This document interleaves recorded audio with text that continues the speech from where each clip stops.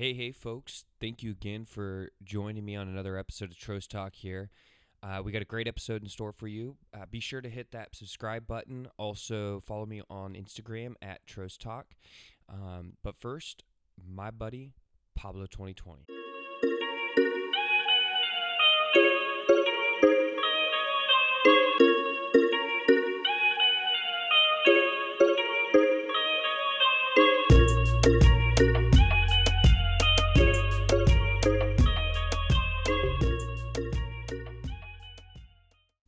All right.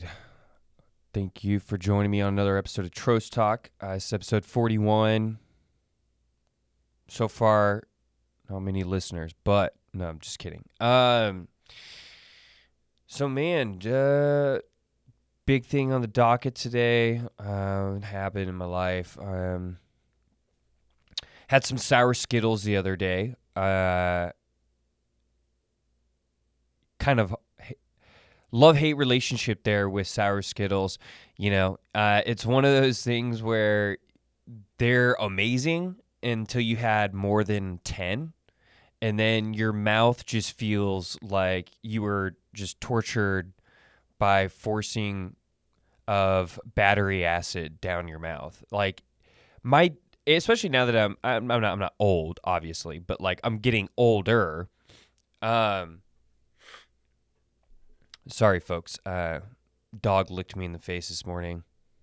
Nose is a little stuffed. But it's like, anyways, back to the sour Skittles. It's like, honestly, now that I'm a little bit older, now my teeth hurt. Like, I remember them getting like tender at night and stuff when I was little, but now they hurt for like 4 days after I have sour Skittles. So that was pretty intense. And what's weird too is because they're not like any other sour candy either. Like you have Zowers, for instance, which is like the sour Mike and Ike, right? Get your jaw hurting at the back, where your jaw gets all tender in the back of your jawline. Kind of gets like a little pressure point there. Zowers will give you that. You have, even like sour punch straws, Shockers, they're good stuff that are sour, but they don't make you miserable. It was like Skittles came out with their original pack, which was a killer OG pack. And then they had their wild berry pack, which was the purple bag. Their tropical didn't do too well. That's the blue bag. The purple bag in the originals are great. And then they had sour Skittles, but they were like, let's take Warheads and battery acid and put it in our Skittles and sell it and see what happens. Like, they're great, but then they're like, and then let's cover them with razor blades. So when they suck on them, their tongue gets fucking destroyed. That's really kind of like, I feel like how sour Skittles came to fruition. And it's awful is I think there also might be crack in there because it's like, after 10 you hate them, but how many of you have only had 10 sour Skittles, right? Like it takes till your mouth is just incredibly sore or the bag is empty for you to stop eating sour Skittles. So maybe have the FBI look into that. Boxing's been going well. Have another sparring session coming up soon. It's going well, and it's great because I had it for, I kind of like, real reason I wanted to do it is, kind of been seeing the world go crazy. And I know I'm generally a decently big guy, but so most times in my life I haven't had a real problem with people. Plus, anytime somebody did go past, like they would call my bluff on my size of like not being able, they'd be like, I don't give a fuck how big you are. I'm still going to fucking hit you. Like my only self-defense was like acting like I didn't hear what they said. And I would laugh and act like they were just told me a joke. And then, you're like, dude, you're a cool guy. You're like, what, how you doing? And you just start talking and they can't really be mad at you because they're like, oh, this guy has no idea what's going on. So they're just like, oh, this guy had no idea what I was saying, and I just took it the wrong way. Reality is you just ignored them and acted like they said something else. That was my only defense. So that's why I took up boxing. Wanting to be able to, if I ever had to, someone, tried to fight, I would be fine. That's the point of me taking this. So I enjoy it, though. Getting better at jump rope. I guess that's the big news there. Now it's getting a little casual. So that's fun. Let's see, what else? Not much.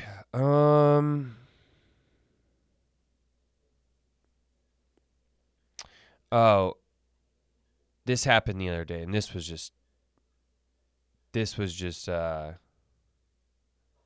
hilarious. So I follow this porn star on Instagram, and she went to a wedding of another porn star, which many of you probably know, Riley Reid.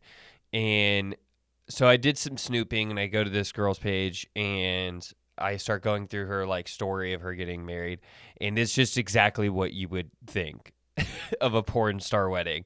It was like a bunch of dudes in sequenced and see-through shirts. There was more skin than dress on many of these women showing. So, it would be like what you would think a porn star wedding would look like. And it was just kind of, I don't know, it was just a weird thing to even just look at, because you were just like, you're like, if I could have just thought of this in my head, this is exactly what it would be like. Like, they had trapeze artists, they did the whole nines. Man,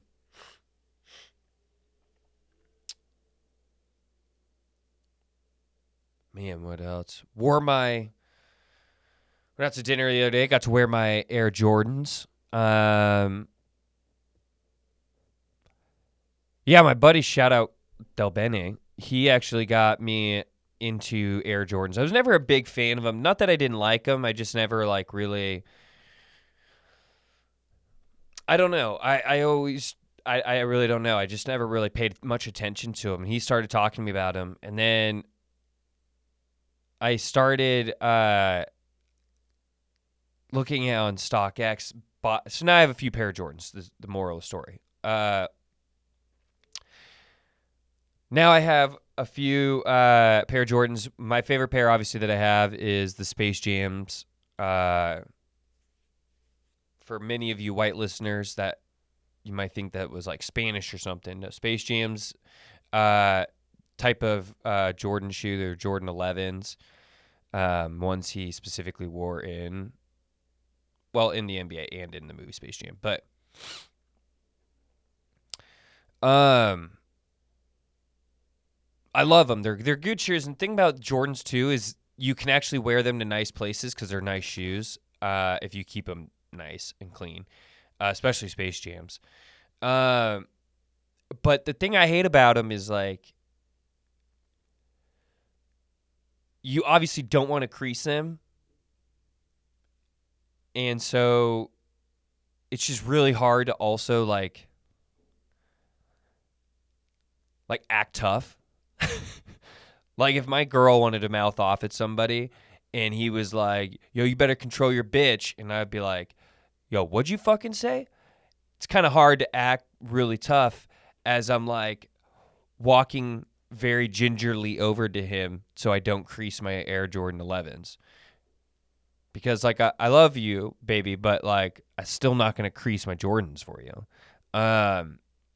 So that's the only problem with it, is it's really, really fun. Like, I look like every time I'm walking around, I look like I just recently sprained both my ankles, and I don't want to put a lot of pressure on either of them. But I'm trying to make it through and go to dinner. That's how I walk.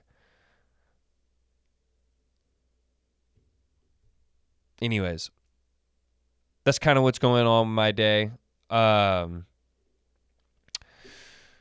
As always, merch in my bio. You can go to Teespring. Trost Talk is the store.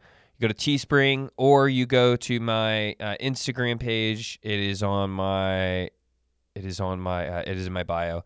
My boy Pablo, he also set it up. So if you want to buy a shirt and then you're like, yeah, I really want to listen to another episode, which I know you do. All right there. Right after you buy the shirt, just back out. Boom. Podcast on all my platforms. I'm available on Apple Podcasts. I am available on Spotify and SoundCloud. Please subscribe to the show. Also follow my Instagram. Shout out. I was going to say Europe, but all of them aren't from Europe. Specifically, I have a new Australia. Big shout out to you. Maybe take care of your crocodile problem. You guys might go a little higher up on my list. You might be thinking, what crocodile problem? And you goddamn know what crocodile problem. Just get rid of them. And I may come to Australia at some point in my life. But I think honestly, you guys really should focus on that. Just getting rid of your crocodiles. I love animals. Recently saw a poaching video that made me kind of see red. I love animals, but we can make crocodiles go extinct, in my opinion. They've had a good run, 65 million years. I think we're good. We don't need them. They're just dickheads. So, again, just get something started down there. That's all I'm saying. Belgium, Germany, England, Russia. How you doing? Thank you for still listening. I'm very, very surprised. Particularly you, Belgium. You've been there forever. So shout out. All right, well, let's start into it today. Per usual, sticking to my bread and butter right now. Let's turn into some football/soccer. We got the Euros. I'm going to review the games that we had. Let's go back to that. Now, I think I did pretty well on calling these games, to be honest. Come on. I got the Sweden game right. I might have even gotten the Croatia game right. I did not get the England game right. It was kind of close because I think I said 1-0 for the England-Scotland game. Hilarious that they got a draw, though. England, once again, just Englanding it up. They have no business drawing with Scotland. So it's just... it's the same story. It's been the same story for the last 20 fucking years with England. And you can hear my frustration. I'm not even, I'm talking shit about England, but, I want them to do well. They're like this. England's like the New York Knicks of the NBA. It's just always better when they are better. Like, when England's top tier and they're playing well, it makes international play just a little more exciting. Same with the Knicks in the NBA. Sweden 1-0 over Slovakia. I'm not entirely surprised. I thought Sweden, even though they drew with Spain, I thought was rather good. Oh, I also do. Oh, sorry. I actually, Ukraine and Macedonia, I got almost right. I was surprised Macedonia scored. Belgium, I got the game right, not the score. I thought the Netherlands would win. So, and then Sweden, I wasn't surprised that they won. I know it was only 1-0, but I thought they could win. Just they played Spain pretty good.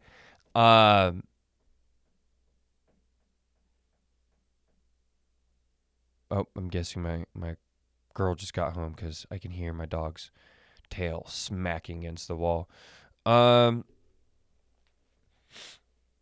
disappointed in England. Croatia, Czech. It's not great. I think that's not great for Croatia. We'll talk about that in the group play in a minute. I just want to review some other games. France, Hungary. Now, France, Hungary, they drew. France still topped the table, but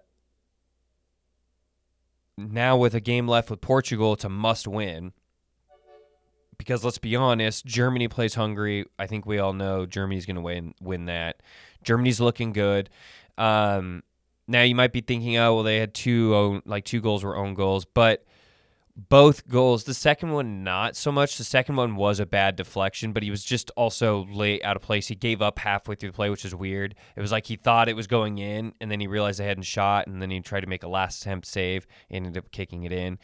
I mean, both their own goals were caused by just insane high pressure and great play.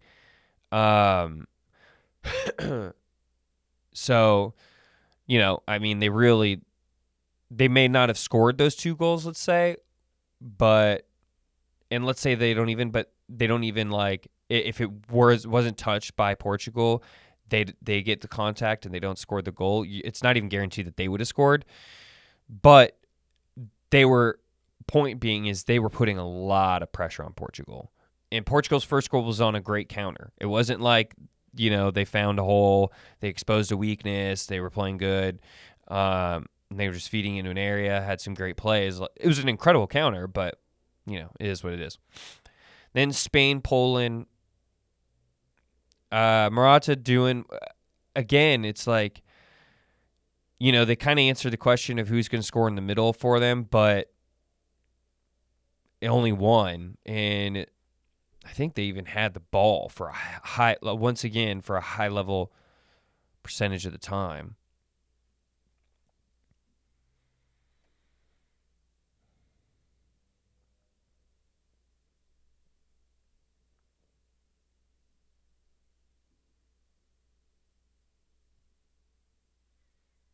Yeah, 69% of the time, and they get one goal out of it. Like, come on.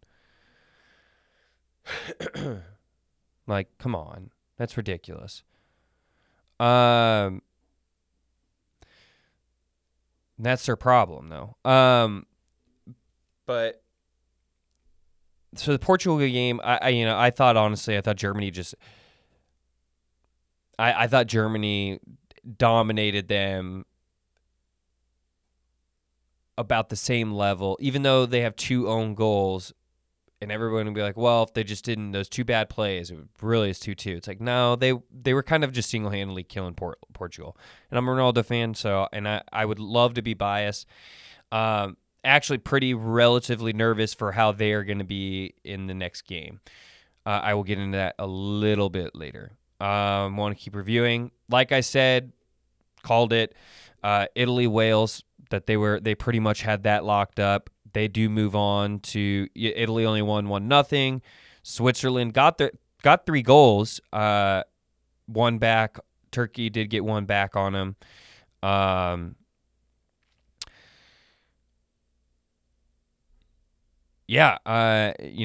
Wales, Italy going on to the round 16. So I did call that. I'm telling you, I think Italy's. They're a very good dark horse. They're playing hot, but it's going to be interesting too because you get into these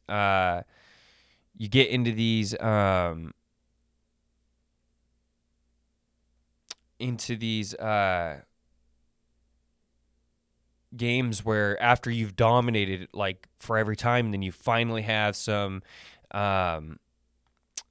what's the word I'm looking for? Some, I guess, apprehension, but basically some resistance that they don't really know how to like fight through it. So we'll see like when they finally get tested how they can kind of keep their head. But as we speak, it is Monday. As we speak, Austria has a 1-0 lead over Ukraine, which then puts them into the round of 16. Unless Ukraine they probably have 10, I imagine about 10 minutes left, anywhere from 7 to 10 minutes left. If they can pull one back, they move on.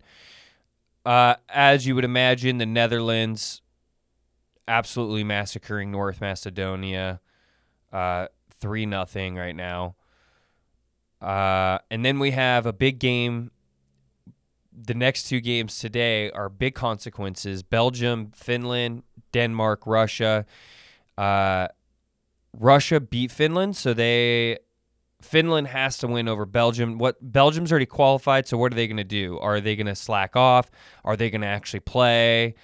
What are they looking at? I imagine Belgium, because play time is just going to be it's just going to matter. Like, I think they'll be more concerned with getting cohesiveness than scoring goals, but I imagine they're going to play their best players, and then they'll probably sub them out early if they can get their three best players off, or have them be subs. But yeah, I mean, I imagine they're gonna win this probably 1-0, 2-0. Finland's obviously gonna try and win. I'm just thinking about it because I'm like, the way I think Finland wins this is Belgium comes out. They're focused on just trying to kind of like get some continuity. Finland takes an early lead, and they take an early lead, park the bus, try and get a leg up on them. Belgium, they kind of like just kind of cruise, trying to find a win, but not forcing it. So,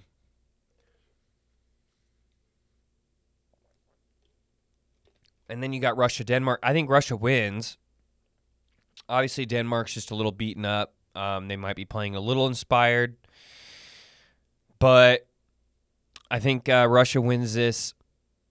I think Russia moves on too as well.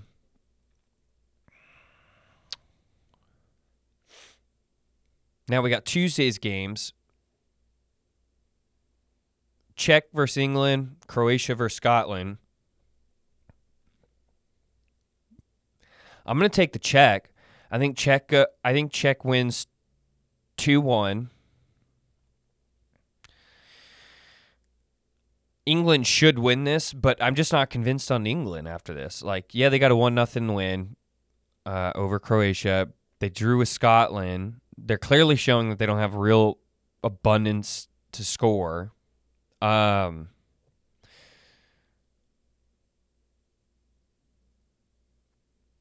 taking the Czech 2-1.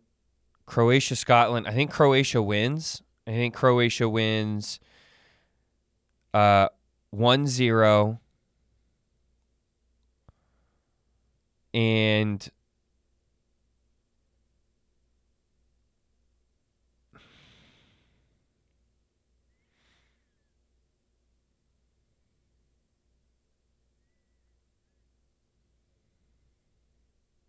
so England has 4, Czech has 4, Croatia has 1. Croatia really needs England to win, I think. That's an interesting one. When I go to a review, I'll pin that too. I'll talk about that. And then Wednesday, big consequences too. Every game matters Wednesday. Sweden, Poland. I think Sweden wins this. I think Sweden's going to win 1-0, or it's going to be a draw 1-1. Slovakia, Spain. God, you just don't know with Spain. I mean, they could dominate again the whole game where you're like, they should have won this game 2-0, but they're going to draw. 1-0 Spain. 2-0 Germany over Hungary. And then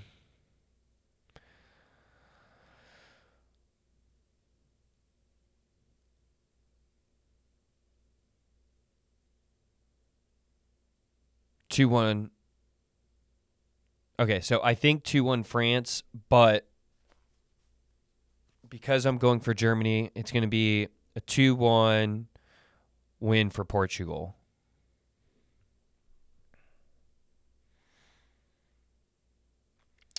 All right, so now on to standings. Let's do some reviewing. Russia wins, they're in, or if they draw. If they draw and Finland draw, they're in, or they win. As it goes right now, Austria, Netherlands, they're going to be moving on. Congrats to the Netherlands.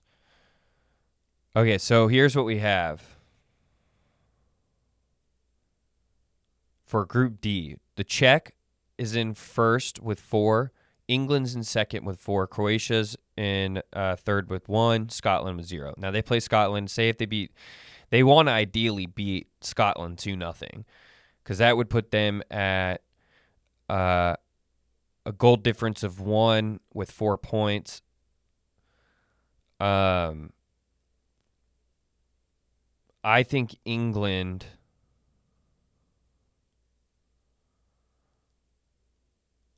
loses 1-0.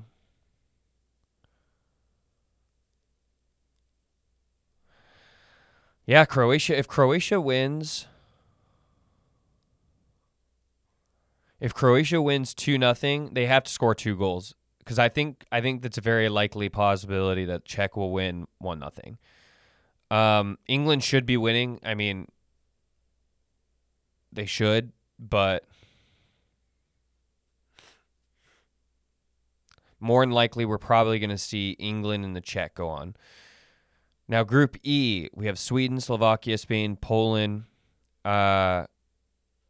Sweden with 4 points, Slovakia with 3, Spain with 2, Poland with 1. Now we have Slovakia and Spain, or Poland playing, Spain and Sweden. Sweden and Poland playing, and Slovakia and Spain playing. So this is a huge opportunity for Spain. If they beat... Wow. This group is still completely wide open. Because if Poland beats Sweden and Spain beats Slovakia, then you have 5-4-4-3.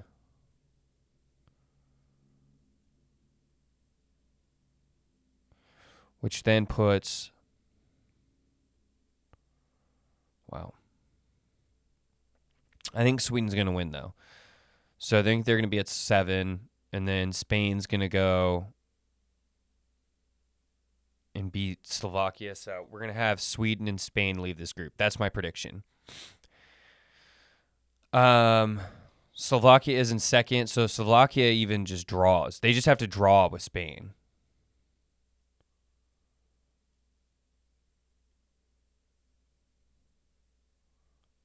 God. Okay, so check this. So Slovakia draws with Spain. They're at 4 points. Spain's at 3. But if Poland beats Sweden, Poland goes to 4. So then you have 3 teams with 4 points. All 3 of those teams would probably go on to the round of 16, though, because I don't think there's going to be another third-place team with 4 points. Maybe Group F with Portugal. Like if Portugal ties with France, Germany wins, Portugal or France will probably go on to the round of 16.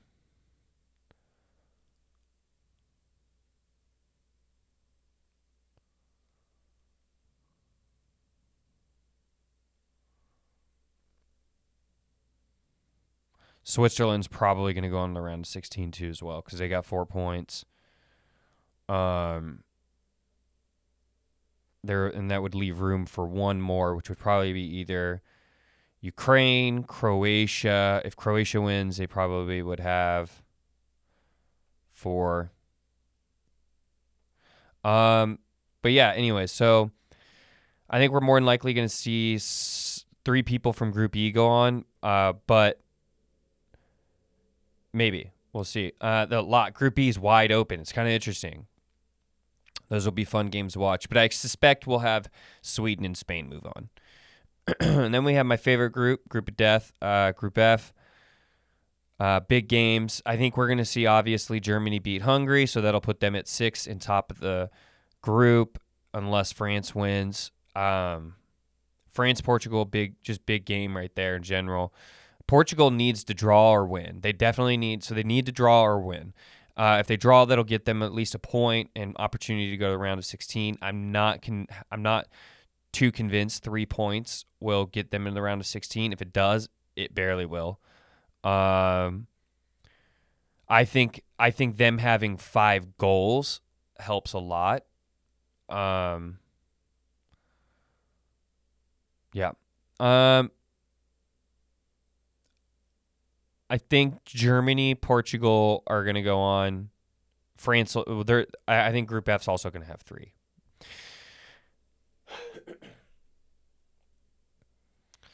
All right, on to the NBA.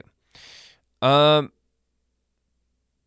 quick talks. First Nets Bucks series that finished over the weekend. What a great series. It didn't fall apart. The Bucks did win, like I said, but it didn't go the way I thought it would. I mean, let's be honest.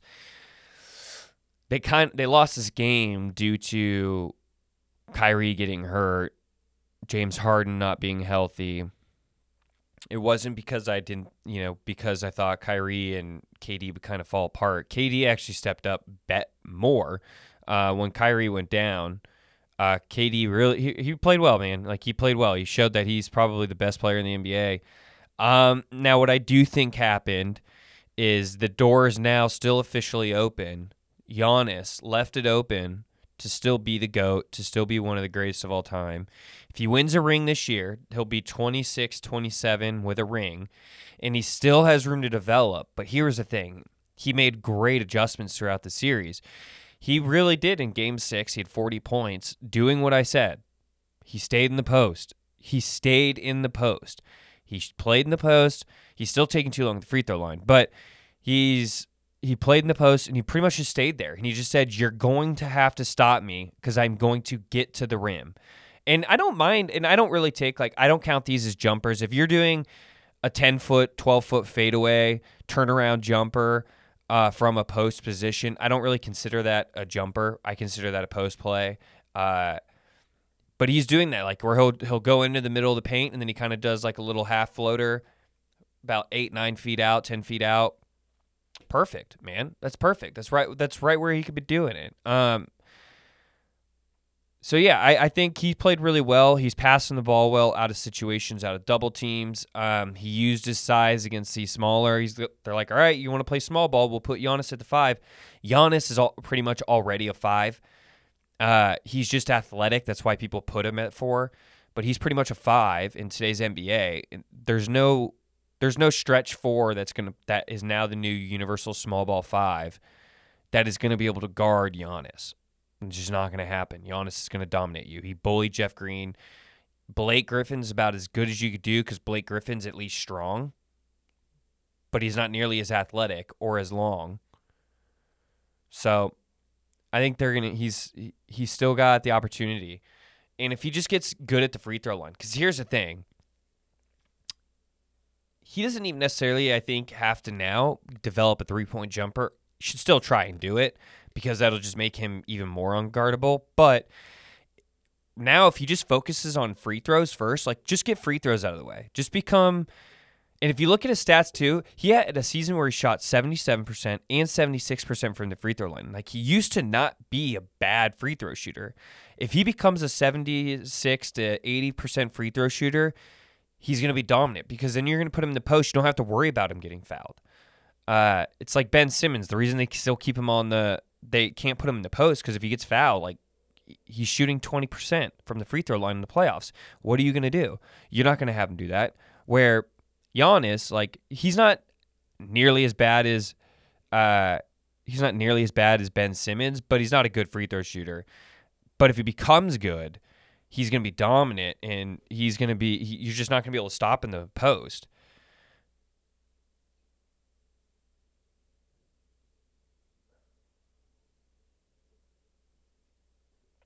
But yeah, so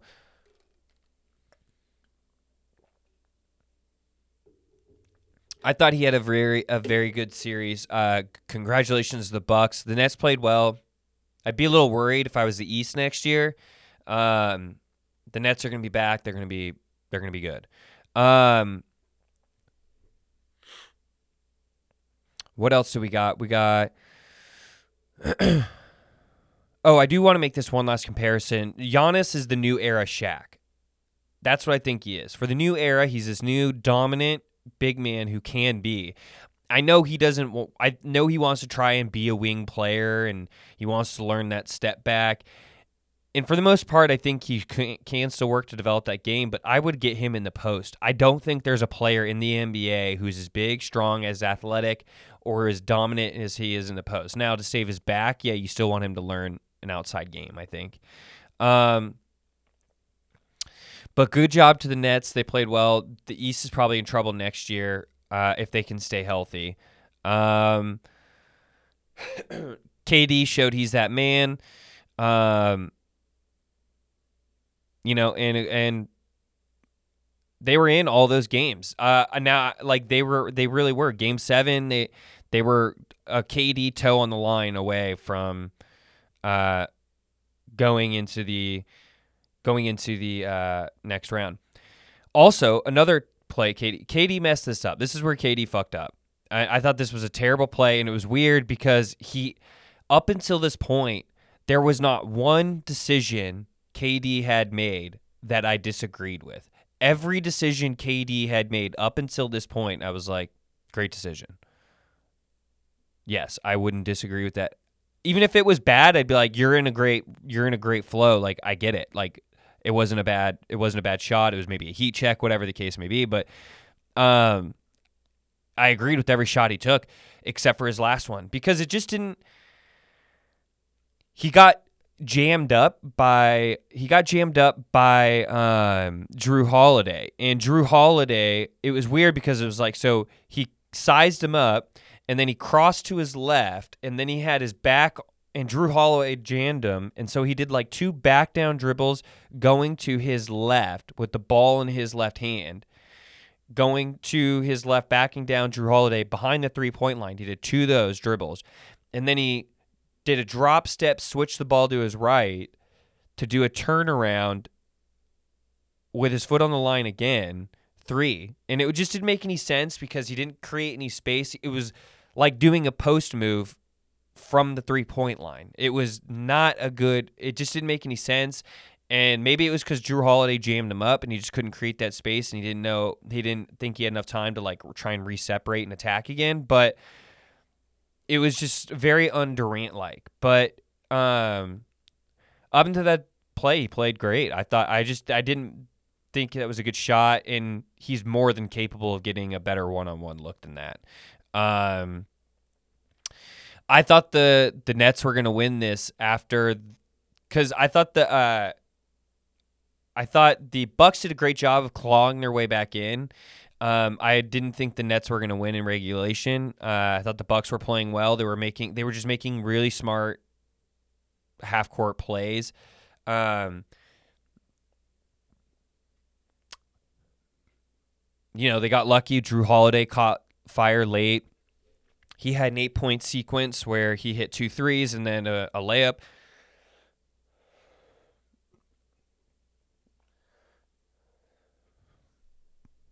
But yeah, it was just they got good, but I thought when they went into overtime and the Bucks couldn't close them out, I was like, oh, all right, well, they gassed themselves really getting back into this game. The Nets had a lot of opportunities. They couldn't hit shots. They kind of went cold. Bucks snuck it out. But again, sometimes you need a little luck in your run. Remember, I've said this 1,000 times now. Every now and then, you still need a little bit of luck in your run. Oh yeah. Next topic of conversation. You guys are gonna hate this. Sixers, Hawks, baby. I fucking told you.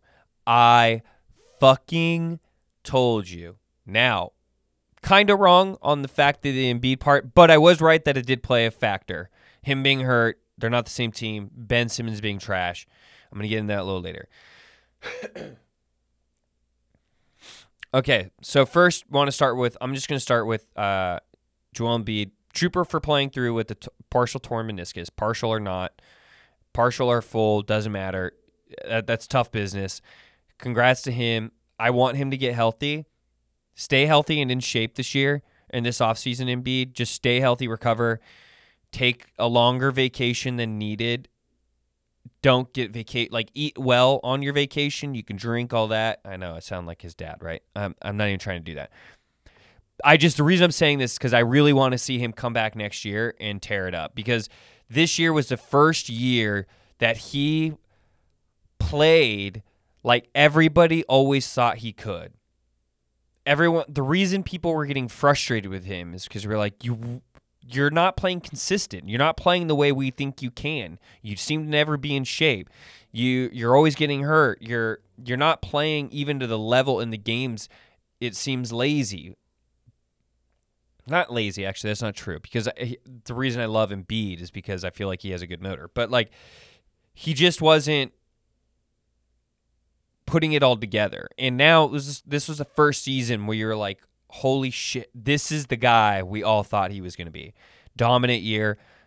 I love him. He's a competitor. He's a tough guy. He's funny. He's just a good guy. He's one of those guys where you root for him. You don't even have to like the team, but you root for him. They really need to help him out there in Philly, and they've got a good core. Really, just get rid of Simmons. This is where I'm going to go in, is on Simmons. It's like, where do you start with him? He has all the tools to be successful. He's 6'9", 6'10". He's athletic. He's long. He's got a great IQ for the game, natural IQ, but he puts zero work in. He has zero drive to even want to get better. And here's the thing: is you'd be like, well, you'd be like, this is the thing that everyone's probably thinking. He's like, well, this is going to be his wake up call. It's like, motherfucker, he's had this the last 2 playoffs. What are you talking about? This is what I don't understand, is like where people think this is the first playoff season that this has happened. It happened in 2019. It happened last year. Like, where do you think this is going? Like, how do you think the Sixers did, or the Raptors did so well against? They didn't play them. They fouled them. They didn't play anybody on them. They were able to double team onto Embiid because they could just leave Simmons open. Like, I don't understand where these people are caught up on it, and he is treated like he is a superstar in the league, and it's like he's not. Like, he's not. What you got, in my opinion, is a Draymond Green, but worse. Now, he's not nearly as good as Draymond Green. Like, he's still a good player. I'm willing to acknowledge that. He does a lot of good things. Here's the thing: is Draymond, you leave him open, Draymond can hit a knockdown 3. He can hit his fucking free throws. That's why Draymond can stay in the game. Because Draymond, if he does get fouled, you're not worried he's going to make his free throws. If he gets left open, he's still a professional athlete who can hit a knockdown wide open 3. If you leave Ben Simmons open, you don't even run to close out. You just walk. And then when he fires, you turn around and get the long rebound or the air ball going out of bounds.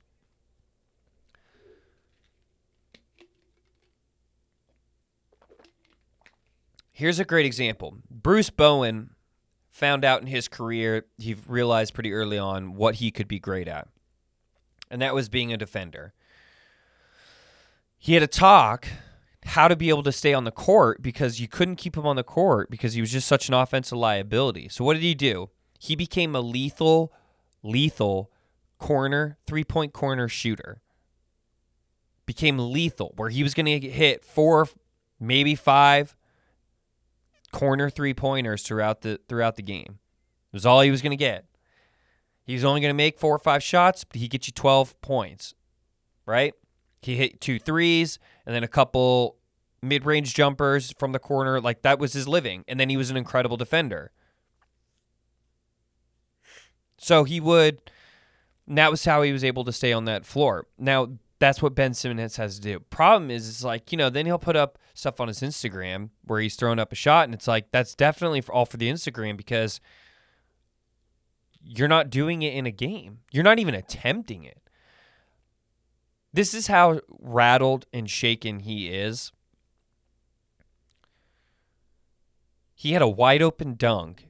They were down 2. It was 90-88. I can't remember how much time was left, but it was 90-88. And he has a running lane to dunk it. And he goes up and passes it to a cutting Maltese Thibault,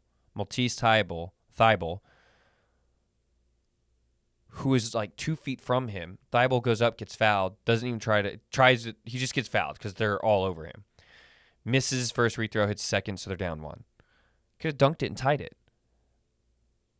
He had a literal dunk, and it wasn't like he passed it where it wasn't like he had, you got like before these guys, if they have a real running start, they can be 6 feet from the hoop and take off, right? No, it was like he took like 3 steps. He was pretty close to the fucking rim, and then he dumped it off to somebody else pretty close to the fucking hoop, and he had a dunk. Problem is that a series like this should embarrass a player like that, especially a player who's getting $170 million. It should embarrass a player like that, but I'm not sure he is, because as I go to my earlier point, people are acting like this is the first season he's done this. This was in 2019. They were showing that. But anyways, so back to my point. So he's got to develop something. The Sixers, I think, need to trade him. The problem is who do you trade him to? Because what are you going to get for him? And who wants him? You have a massive contract on a lottery pick who wants to be a star on a team, but how? You know what I mean? And the Sixers, by selling them, are admitting like we can't do anything with him. Like he's busted. We're not going to be able to. Like he's not a fit for us. He can't fit for us. We've done everything we can. You're admitting such by trying to trade him. So it's like, who's going to take him? And you're not going to get a lot for him.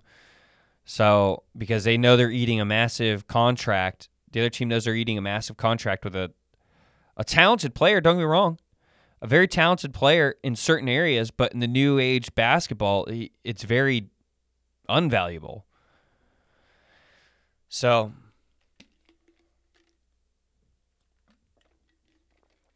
curious to where it's going to go. The Sixers definitely need to make moves. The last thing I would like to say is congratulations to the Hawks.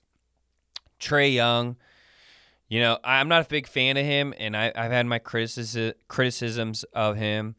But tip the cap to you, man. I mean, dude's not scared. I'll tell you that. I mean, he is ready to go. I don't think he's ever going to win a title being the number 1 guy. But I tell you this guy, that cat's fearless. He is fearless. And I respect that, but I hope he needs to recognize that he's not a number 1. But I think once he does that, if he can recognize that, it's hard to do, and I get it. You've led the team. You were this big star. You're a number 3 draft pick. You're now going to the Eastern Conference Final in your first playoffs where you've done really well. It's going to be hard to see the other side, but if he keeps thinking he's number 1, he's on Atlanta, he'll never win a title.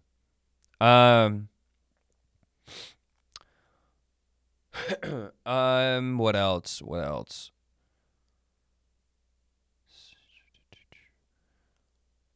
Also about the Hawks, my opinion of them, this is a great run. Next year, I don't expect them to ever go to the Eastern Conference Finals again. I don't even really expect them to make the second round next year. I think there's a good chance, depending on where they go, that they get bounced in the first round. It's not going to be impossible for them to get out of the first round. Say them exiting the first round is a very 50-50 thing. But, get used to seeing them in the playoffs, that's for sure. This is like when the Atlanta Hawks a couple years ago, they made it to the Eastern Conference Finals, in my opinion. You're like, it's like a one-time run, like things kind of lined up for you. You got out of the first round by an easy first round. Like, let's be honest, they were obviously better than the Knicks. The Knicks aren't there yet. So you knew they were going to get in. They had no business going to the Eastern Conference Finals this year. They got lucky by having a collapse of Ben Simmons just as a basketball player and Doc not really being able to coach. I've said it before with my buddy Mikey. We think he's probably one of the more overrated coaches in NBA history.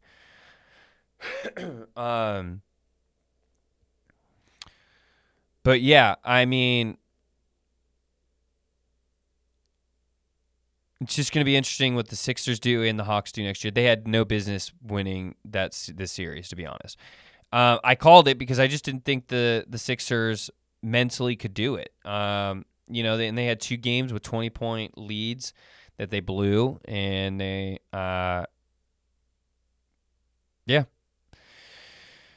to the next. Clippers Jazz. What a series of Mitchell falling apart. I fucking told you guys. He was shoot himself out of there. He's really into himself. He was selling the ankle. I don't give a fuck what you guys say. He's selling the ankle injury. You want to know why? Because it didn't start hurting him a lot until towards the end of the series when they were losing the series. Oh, but you'll still drop 36, right? Gotcha. It was a bad 36. Like, don't get me wrong. Like, I'm going to go look up what he had for...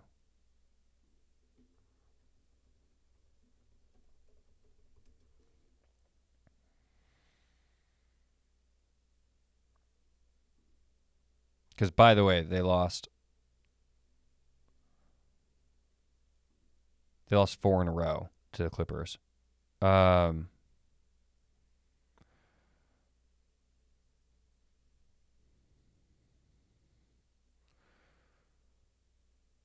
27 shots. He had 39 on 27 shots. He shot 44%, which is okay. It's not good. It's not great. It's okay. We all know what he shot in Game 6. Okay, I'll show you. I'll show you guys. Don't worry.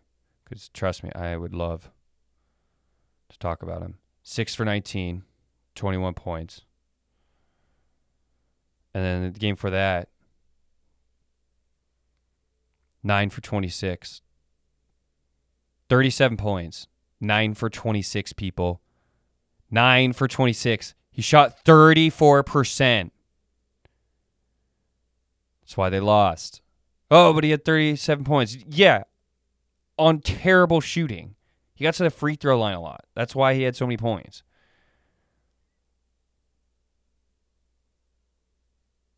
Even the game that even this, Game 3, he shot 45.8. Like, that's a good shooting. It's not, like, amazing, but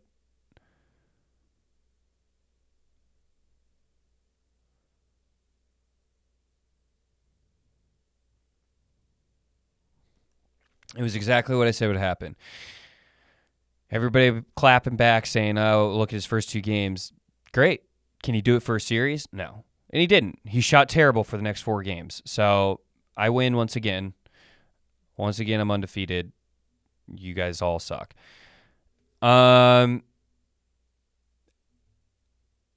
Mitchell's the problem. They need to get rid of him. Or they need to bring somebody in who's way bigger. Problem is they're not a destination for free agents. So you're not going to be able to bring him in. He shoots too much. He's full of himself. He's doing a lot of acting. He really is full of himself. Like, you can tell he the way he does things, it's always like the cameras are on him, which is smart so you don't get yourself in trouble, but he's always putting on a show. And he thinks he's a star, like he does. Like, this is another thing, is like where it's too much of him getting into superstar versus superstar thing. It's like his offense was, they would come down, there would be a screen. As soon as he passed half court, and he would run off the screen, and he would just do a pull-up 3. And it's like, that's your, like, you want the big Instagram, like, in-your-face 3. Is that what you're looking for? Like, you can't be doing that. You gotta play smart. So yeah, I didn't get it. Also, congrats to Paul George. You know, those 2 games. First of all, Terrence Mann had an incredible game 6. Single-handedly brings them back into the game. But Paul George closed it. He did well. He had a great game 6, or game 5.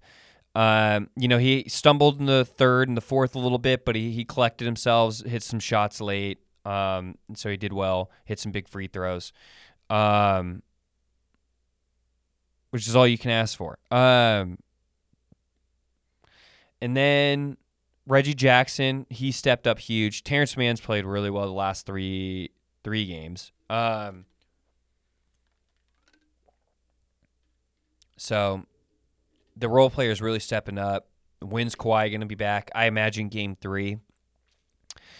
You know, you have the Clippers Suns, which just started on Sunday as well, game 1. Here's my take on the game. It was a really close game. The Suns played out of their mind, and they played really, really, really, really, really well. And they only won by, I think, like 5. So now they were without Chris Paul. I was actually surprised they did so well. I kind of showed, I was like, all right, well, Chris Paul's not as valuable as you might think. I don't think they could play like that for a whole series without Chris Paul. Certainly 2 games. I think they'll play good next game, but I don't think they'll play great. I think the Clippers should win next game if Chris Paul is not playing. They shot 56%. They shot like 40 from 3. They shot really, really well. Now, here's the thing: is Devin Booker also took over in the second half. He had like an 18-point run in the third, and he did the same thing Chris Paul did in the series with the Nuggets. They do this screen and roll action where the screener's like a few feet above the 3-point line. He comes off of it. You're crossing over, so you're either going left to right or right to left. And as you're going, so say you're going to, you have the ball in your right hand, the screen's coming on your left, you cross over, you're going to your left, rubbing off the screen, but then what they're doing is they're curling it back to the right side of the other side, pretty much on the same side where they started out, and they're just floating it to the elbow, and then they're just reacting to what the player's doing on their hip, waiting for his man to roll into the key, the defender to go with them, and then he keeps the defender on his hip, and then they all just do a turnaround mid-range jumper, which these guys can all hit. And there's just no adjustment to it. It's like go under the screen, have instead of chasing him over the screen, go under the screen, have the big step out and hedge on him until you get back. That's how you got to defend that. But there was no defensive adjustments there. And then I also thought Lou's adjustments were terrible. You know, going into the fourth quarter, Booker's hot. He takes Paul George out. Which didn't make any sense. And then he starts with a post entry into DeMarcus Cousins. Look, you threw in DeMarcus Cousins to shake things up, try and see what you could find. You got 11 points out of him in 5 minutes. That you got it. Like, that's what you got. He's not going to go for 20. So stop feeding him the ball. If you want to put him out there for defense and rebounding to give your other bigs a break, that's fine. But don't be drawing up plays for him. You got what you got. You got what you needed out of him in the first half. And that's what kept you guys in the game. Now, they were doing that, and then you had Rondo starting to guard Booker. He kept playing Rondo. He played Rondo like the last 9 minutes. Now, Rondo hit some big shots to keep him in there. I don't mind Rondo being in there, but I didn't think you needed to have Rondo in there for the last 9 minutes. If you want to bring him in there for a stint, do from 9 to 4 minutes. Didn't think you needed him in there at the end of the game. I'm just not sold on Lou as a coach, but we'll see. Paul George played good again until about the end. He just couldn't hit some shots. I thought the Clippers did a lot of settling for jumpers instead of attacking the hoop. They do a lot of one-on-one ball, like somebody will drive and then they kind of kick it out and then they reset up and they do an attack and they cut if they don't make it. That's why they do a lot of settling for jumpers, which is just not smart offense. Yeah. Other than that, Bucks Hawks preview for the Eastern Conference Final, which I think game 1 is tonight. Let me look.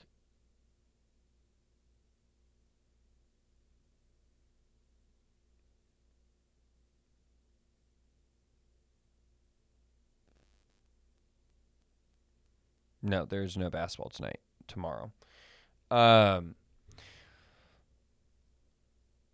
think the Bucks are going to win in 5. They're just a better version of the Hawks, in my opinion. They do the same. They both want to play high tempo, which just feeds into that's exactly what the Bucks want to do, and that's when they're at the best. Because then you have the best player going downhill the whole game, Giannis. Like, expect Giannis to average like 35 this series.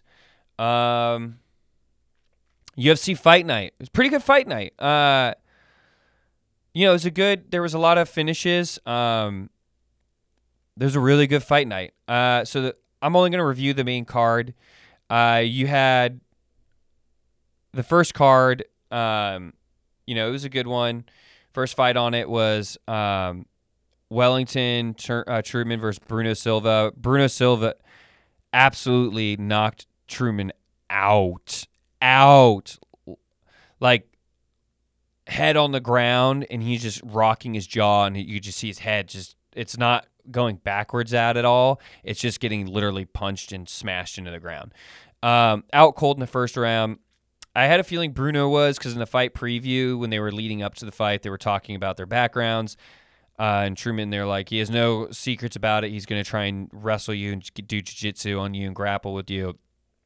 And Bruno was like, well, I'm not bad at jiu-jitsu either, and he and I actually had a grappling match a few years ago, and I got the best of him in that. So I was like, okay, so this guy's already better than him. So he knocked him out cold. It was just a dominant win. Bruno Silva, start to finish, was just winning that. I'm going to mispronounce his name, but Song Woo Chiu. But Julian Eroso, Choi just absolutely murked him just stoned him. Nothing more to say than that. I mean, he's a new prospect, that's for sure, at featherweight. It's going to be good. He's going to be good. I'll be interested to see where his career goes after this, where he wants to take on. And then one of the previews that I started, I got wrong. I thought Davey Grant would win. Marlon Chitavera just did a great fight. I thought the first round was pretty close. I thought you could have gone either one. Clearly, I was wrong. They had him winning like 30-27, pretty much all of them. He just dominated Davey Grant, especially in the third round. From second and third, it was very clear Chito Vera was winning. Congratulations to him. He has to move up a little bit. He's going to get a higher rank. Sick leg sleeve too. One of the best looking leg tats I've ever seen. It's just beautiful. So I'm always a fan of that. I love the tats. So whenever I see really tatted out dudes, I always love to cheer for them. Second co-main event, heavyweight bout between Olenek and Spivak. Like I said, Spivak won this. I thought he was going to knock him out. But it is hard because Olenek does the same thing every time. It's wild haymaker, wild haymaker, wild haymaker, shoot. Wild haymaker, wild haymaker, wild haymaker, shoot. And it's the same thing, and he just tries to get you to the ground. It's nothing special. If you go look at any of Olenek's fights, he does the same thing every fight. 1, 2, 3, shoot. 1, 2, 3, shoot. 1, 2, 3, shoot. 1, 2, 3, shoot. That's what he does. Spivak did good off his back. Spivak did good getting up. Did good keeping the wrestling there. And then he just kind of pieced him up throughout the fight. It was a good one. It was a good fight. For Spivak, he won that. It's exactly how I called. I think I got this one wrong. I wanted Chan Shung. I wanted Korean Zombie. but I thought Dan Ing would win. Now Korean Zombie's chin looks fine. He hit Dan with some good shots. It was a close fight. You could tell it was one of those things. It was like as soon as Dan got any momentum, the Korean Zombie would like take him down, or he would change levels, or he would change just strategies up a little bit. Like instead of countering, he'd go on the attack, or he would shoot. And then he did a lot of jiu-jitsu with them as well. Great jiu-jitsu. Dominated him in the jiu-jitsu area, grappling. It was just a dominant win. I was surprised at I thought he won 4 of the rounds. I thought you could have possibly given the first round to Dan Ing. I had it Dan Ing. Very close. The reason I gave it to Dan Ing, literally the only reason I gave it to Dan Ing is I thought he was the one pushing forward in the first round. I thought Korean Zombie, out of the striking, had the better strikes, but Ing was pushing the pace, doing some shooting. So I thought that's why I gave Dan the first round, but then I thought he won the next 4. And I thought it was very, very blatantly obvious. I don't know how one of the refs gave Dan 2 rounds. I don't know another round that you saw there, like even in the 5th, because he rocked a Korean Zombie. Korean Zombie took him down and dominated him on the ground for the next 4 minutes. And he still got some shots in there too. He'd kneed him in the face crazy hard at the end too, almost KO'd him. It was just a dominant fight. So what's next for him at featherweight? What do you got? You have the Brian Ortega, Volkanovski, already in there. Max Holloway is always a great contender. I know he called him out, but Max, I think Max is kind of looking for that title match after what he just did to Cater. Who was he supposed to fight? Oh, Yair Rodriguez. Should have been a great fight. Very disappointed he had to pull out of that. But I mean, also I think he wanted it's a title fight, and I think that's smart. He doesn't need to fight Yair. Yair dropped from the rankings from inactivity. So who do you feed him next? Look who's above him. It's not very many people. Yair's still there, but it's Yair, Brian Ortega, and Max Holloway are the only people ahead of him. So who's he going to take next? You going to have a rematch between him and Yair? Okay, maybe. Brian Ortega already beat him. That's why he got the title fight.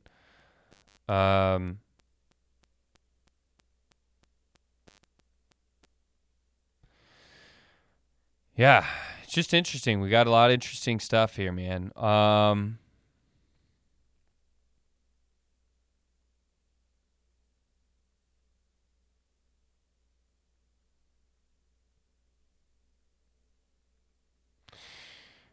But anyways, Paul